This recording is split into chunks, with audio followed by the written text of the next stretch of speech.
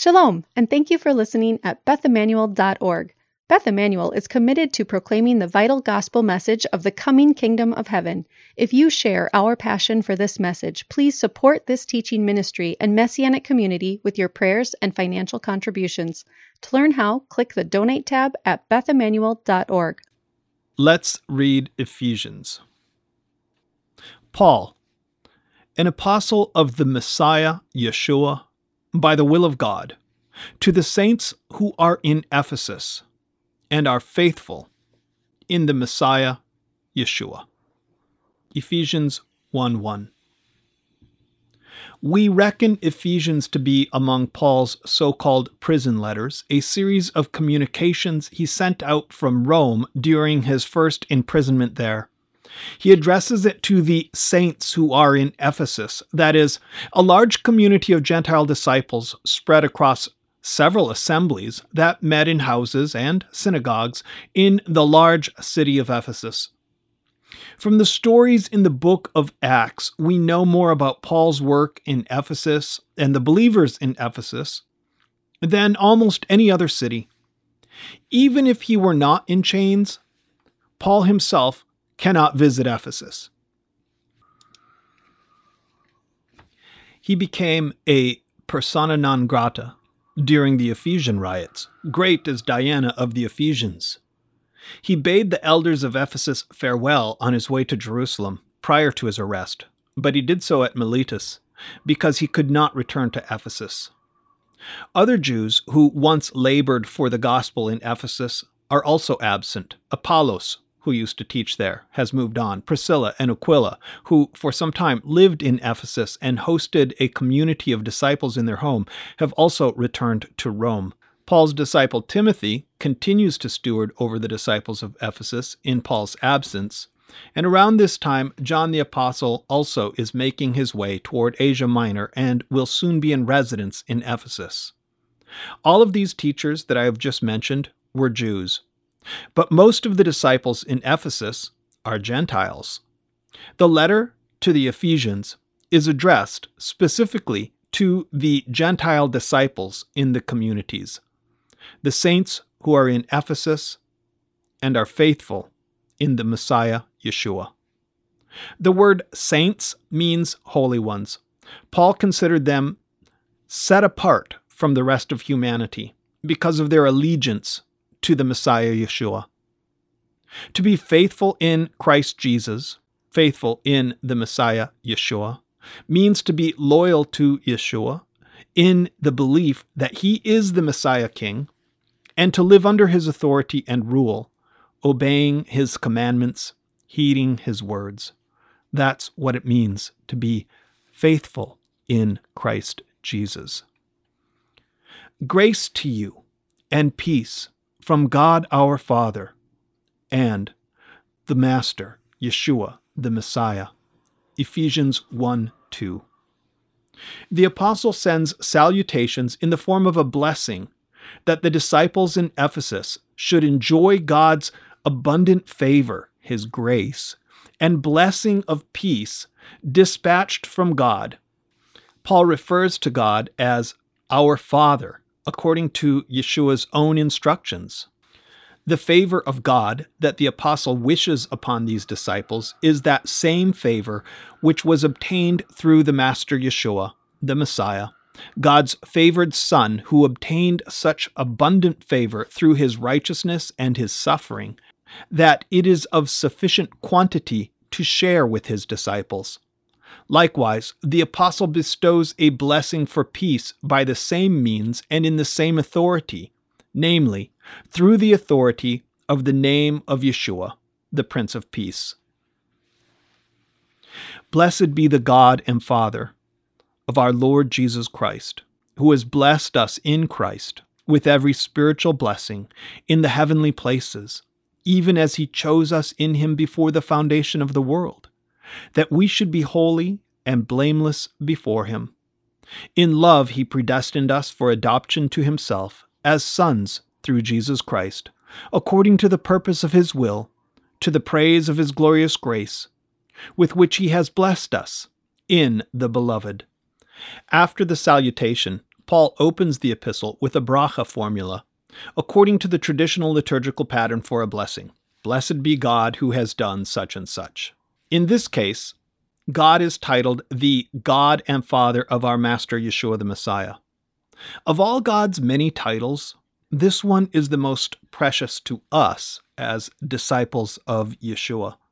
Ordinarily, a bracha refers to God as King of the universe, which is, of course, a universal truth which applies to everyone and everything, and expresses everyone's relationship to God. But this is a much more personal title which applies only to our Master Yeshua, and to those of us who are privileged to know God through relation to Him. He is not just the creator of heaven and earth and the King of the universe. He is the God and Father of our Master, Yeshua. As the epistle continues, however, it now becomes critically important to pay attention to the pronouns. Paul says that God has blessed us in Messiah with every spiritual blessing in heavenly places, and that He chose us in Him before the foundation of the world. Who is we? Who is us?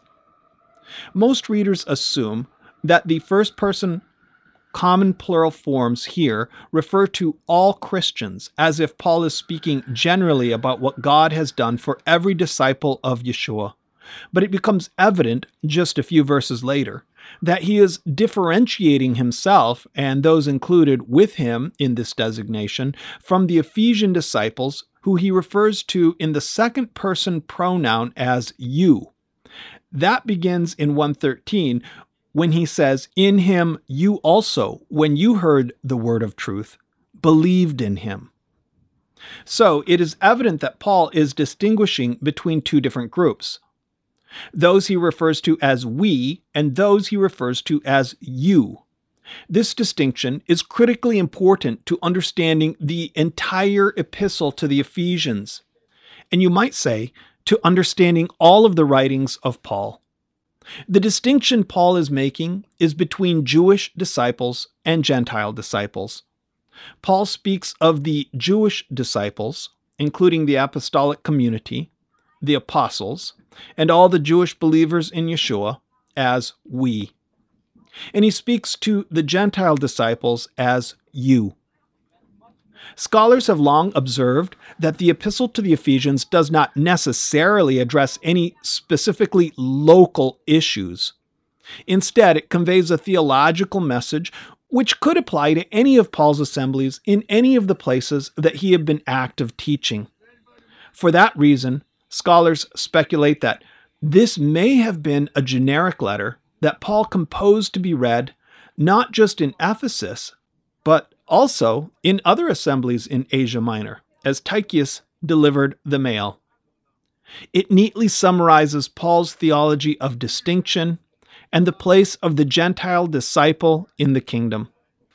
At least in these opening chapters, the pronouns are deliberately distinguishing between Jewish disciples of Yeshua and the Gentile disciples.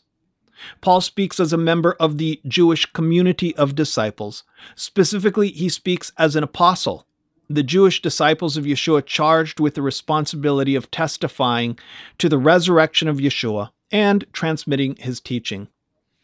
But in a broader sense, he also speaks on behalf of all the Jewish people, because, as we know from Paul's theology, he considers the Jewish disciples of Yeshua merely to be the leaven that leavens the whole lump, and to be the holy root which sanctifies the whole tree.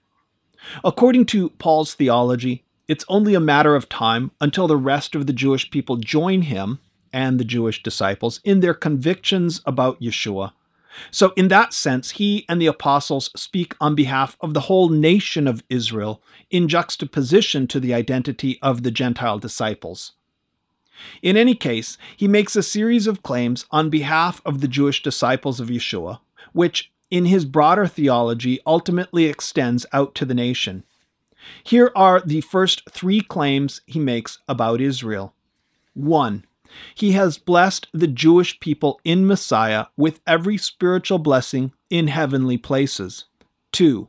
He has chosen the Jewish people from before the foundation of the world to be holy and blameless. 3. In love, he has predestined the Jewish people for adoption to himself as sons through Yeshua the Messiah. Now, we might argue that these three sweeping statements do not apply to all Jews or to all Israel, but apply only to Jewish believers.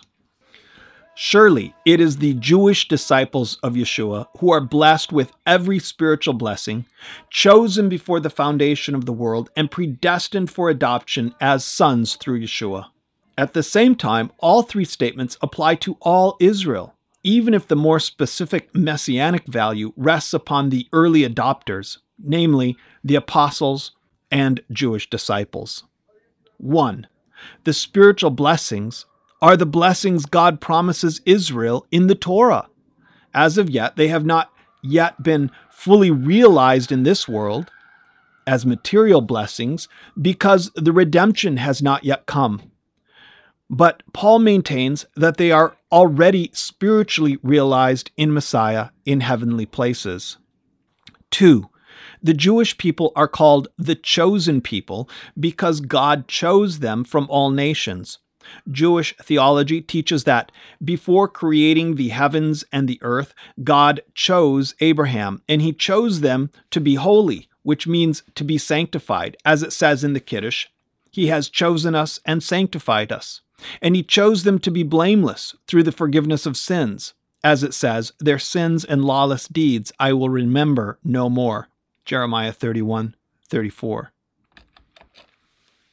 3. The Jewish people were predestined for adoption through Yeshua. That's the whole reason the Messiah was sent to Israel. As Yeshua says, I was sent to the lost sheep of Israel. And as Peter says, the promise is for you and for your children. Acts 2:39. This is why the Jewish people are called sons. God says, out of Egypt I called my son, and say to Pharaoh, Israel is my firstborn son. Let my son go, that he may serve me. Exodus 4:22 and 23.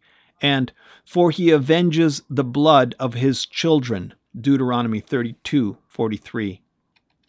In other words, Paul is saying that all this good stuff belongs to Israel, to the Jewish people, and not to the Gentiles. He has blessed us in the beloved, that is, blessed Israel in the merit of the Messiah. Israel receives the blessings. Israel is selected from before the foundation of the world to be the chosen people. Israel is predestined to be adopted as sons of God. Paul doesn't ordinarily engage in this type of thing, but he is rhetorically flaunting his privileged position in Messiah as a Jew, as a Jewish disciple, and as an apostle. And he's just getting started. There's more. What else do the Jewish people get? How about the redemption? In him we have redemption through his blood, the forgiveness of our trespasses, according to the riches of his grace, which he lavished upon us. Ephesians 1:7 and 8. Yes, obviously we are speaking of the Jewish disciples, but the promise stands for all Israel. This word, redemption, refers to both a personal spiritual redemption and ultimately to the national redemption when the Messiah comes again. And who is it that the Messiah comes to redeem? He comes to redeem Israel. How will he redeem Israel? By the merit of his suffering, which accrued sufficient grace and favor from God to suffice for the forgiveness of Israel's sins and trespasses, bringing an end to all punishments, including the exile and subjugation to foreign powers. The blood of the Messiah is the life of the Messiah, which he laid down on behalf of the nation to die on a Roman cross, that he might purchase the redemption through the forgiveness of sins. This is why Peter was able to say to his countrymen, the Jewish people, repent and be baptized, every one of you, in the name of Yeshua the Messiah, for the forgiveness of your sins, and you will receive the gift of the Holy Spirit. For the promise is for you and for your children. Acts 2:38 and 39. Paul says that the death of the Messiah obtained so much extra favor with God that there is sufficient quantity to lavish it upon Israel, the riches of his grace. In all wisdom and insight, making known to us the mystery of his will, according to his purpose, which he set forth in the Messiah as a plan for the fullness of time, to unite all things in him, things in heaven and things on earth. Ephesians 2, 8-10. To whom has God made known the mystery of his will? Notice that here in Ephesians 2, 8 and 9, Paul mentions the trifecta of Chokmah, Bina, and Da'at, wisdom, insight, and knowledge. Through wisdom, insight, and knowledge, the three spheres in which God's Spirit intersects human consciousness, God has revealed his mysterious will to Israel according to his purpose which he set forth in Messiah as a plan for the fullness of time. This plan has been in the works since the beginning, and it's a universal plan to unite all things in Messiah, things in heaven and things on earth. That is to say, the ultimate consummation of the unity of all things in God. Everything is connected, and it's all going to be united into one thing through the work of the Messiah. And this has been the plan since the very beginning of creation, since before creation. But to whom has this plan been revealed in wisdom, insight, and knowledge? To the Jewish people, through the Spirit of God in Chokmah, Bina, and Da'at, and the power of the prophetic word, which is the Torah and the scriptures of Israel, which all pointed forward to the plan for this fullness of time. This plan was revealed to Israel, to the Jewish people. Paul and the apostles and the Jewish disciples of Yeshua, as representatives of Israel, have become the stewards of that revelation. In him we have obtained an inheritance, having been predestined according to the purpose of him who works all things according to the counsel of his will, so that we who were the first to hope in the Messiah might be to the praise of his glory. Ephesians 1, 11 and 12.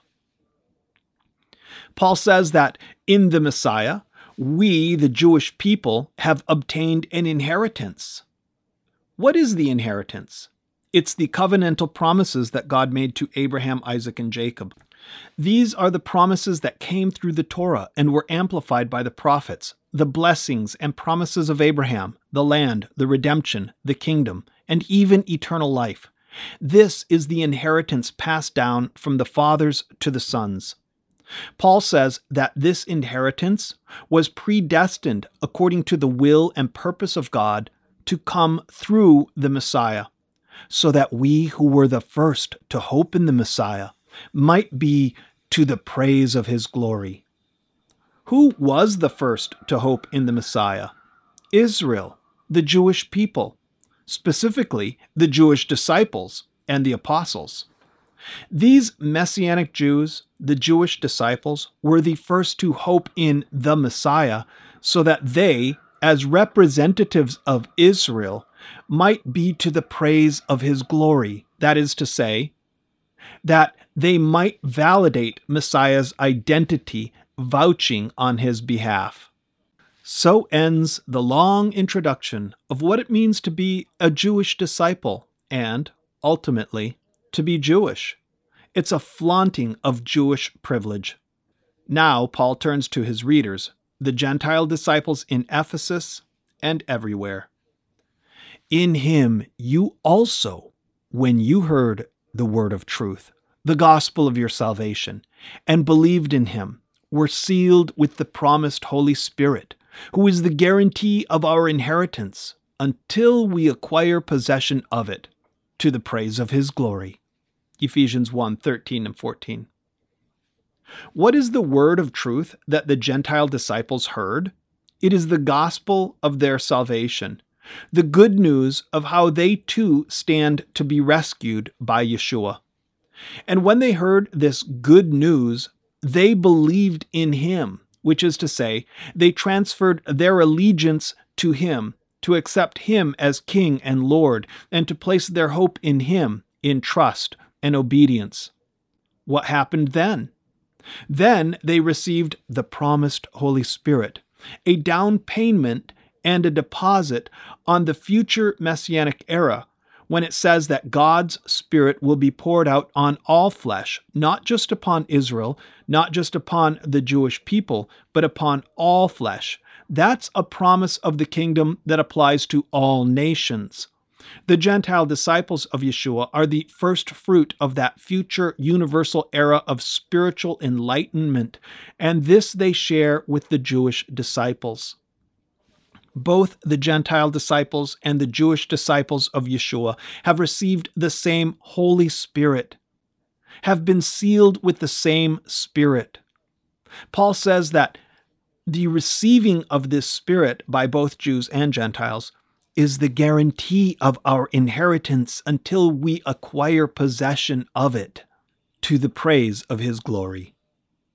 That's an inheritance to be shared by both Jews and Gentiles, one that we do not yet have possession of. That is, the complete revelation of the future kingdom on earth. But we have both received a token of it, a pledge and a down payment in the form of the Holy Spirit, to the praise of his glory, which is to say, to validate Messiah's identity and vouch on his behalf. The Jewish disciples first received this pledge at the time of the outpouring of the Spirit in Acts 2 on the day of Shavuot in the temple. The Gentile disciples first received this pledge at the time of the outpouring of the Spirit in Acts 8 in Samaria, and in Acts 10 in the home of Cornelius the centurion. Since then, the Spirit has been poured out continuously on the disciples of Yeshua. For this reason, because I heard of your faith in the Lord.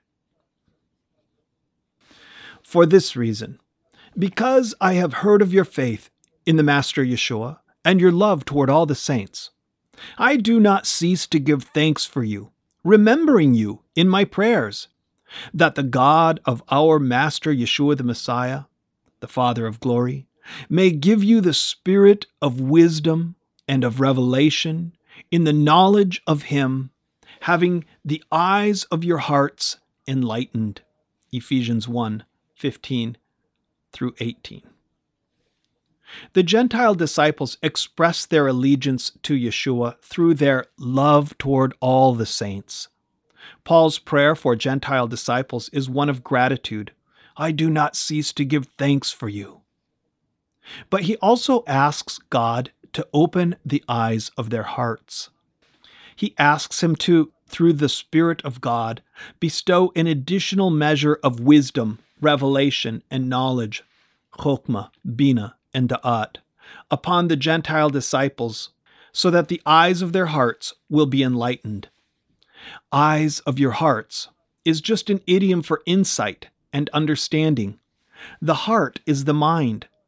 This implies that there is something the Gentile disciples are not understanding, something they are failing to see, and Paul wants them to see it. So he's asking God to open their eyes so they can see it. What is it that they are failing to see and understand? That you may know what is the hope to which he has called you. What are the riches of his glorious inheritance in the saints?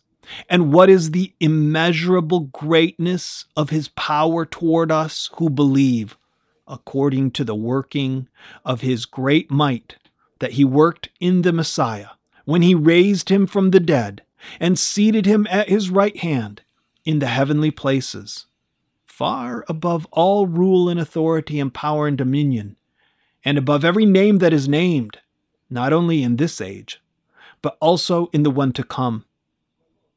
And he put all things under his feet, and gave him as head over all things to the church, which is his body, the fullness of him who fills all in all. Ephesians 1:13 through 23. That's what you're missing. That's the thing you're failing to see. 3 things, actually. 1, the hope to which he has called you. 2, the riches of his glorious inheritance in the saints. And 3, the immeasurable greatness of his power toward all of us, Jews and Gentiles, all of us who believe. Paul is concerned for the Gentile disciples that, despite their faith in Messiah, despite their love for all the saints, and their good works, and their devout loyalty to Yeshua, they are missing some big pieces of the picture, namely these 3 things. So maybe we should all be asking ourselves, have I got these 3 things down? Am I seeing these 3 things clearly? 1, the hope to which he has called me. 2, the riches of his glorious inheritance in the saints. 3, the immeasurable greatness of his power toward us. I'm not going to try to unpack these things today. In fact, it takes Paul the rest of the book of Ephesians to unpack these things. We can work on it as we keep reading Ephesians. But for now, I will close by asking God that he open the eyes of our hearts with a generous outpouring of his Spirit upon each of us in wisdom, insight, and knowledge, so that we might see and understand the working of his great might, that he worked in Messiah when he raised him from the dead and seated him at his right hand in the heavenly places. Take on my yoke and learn from me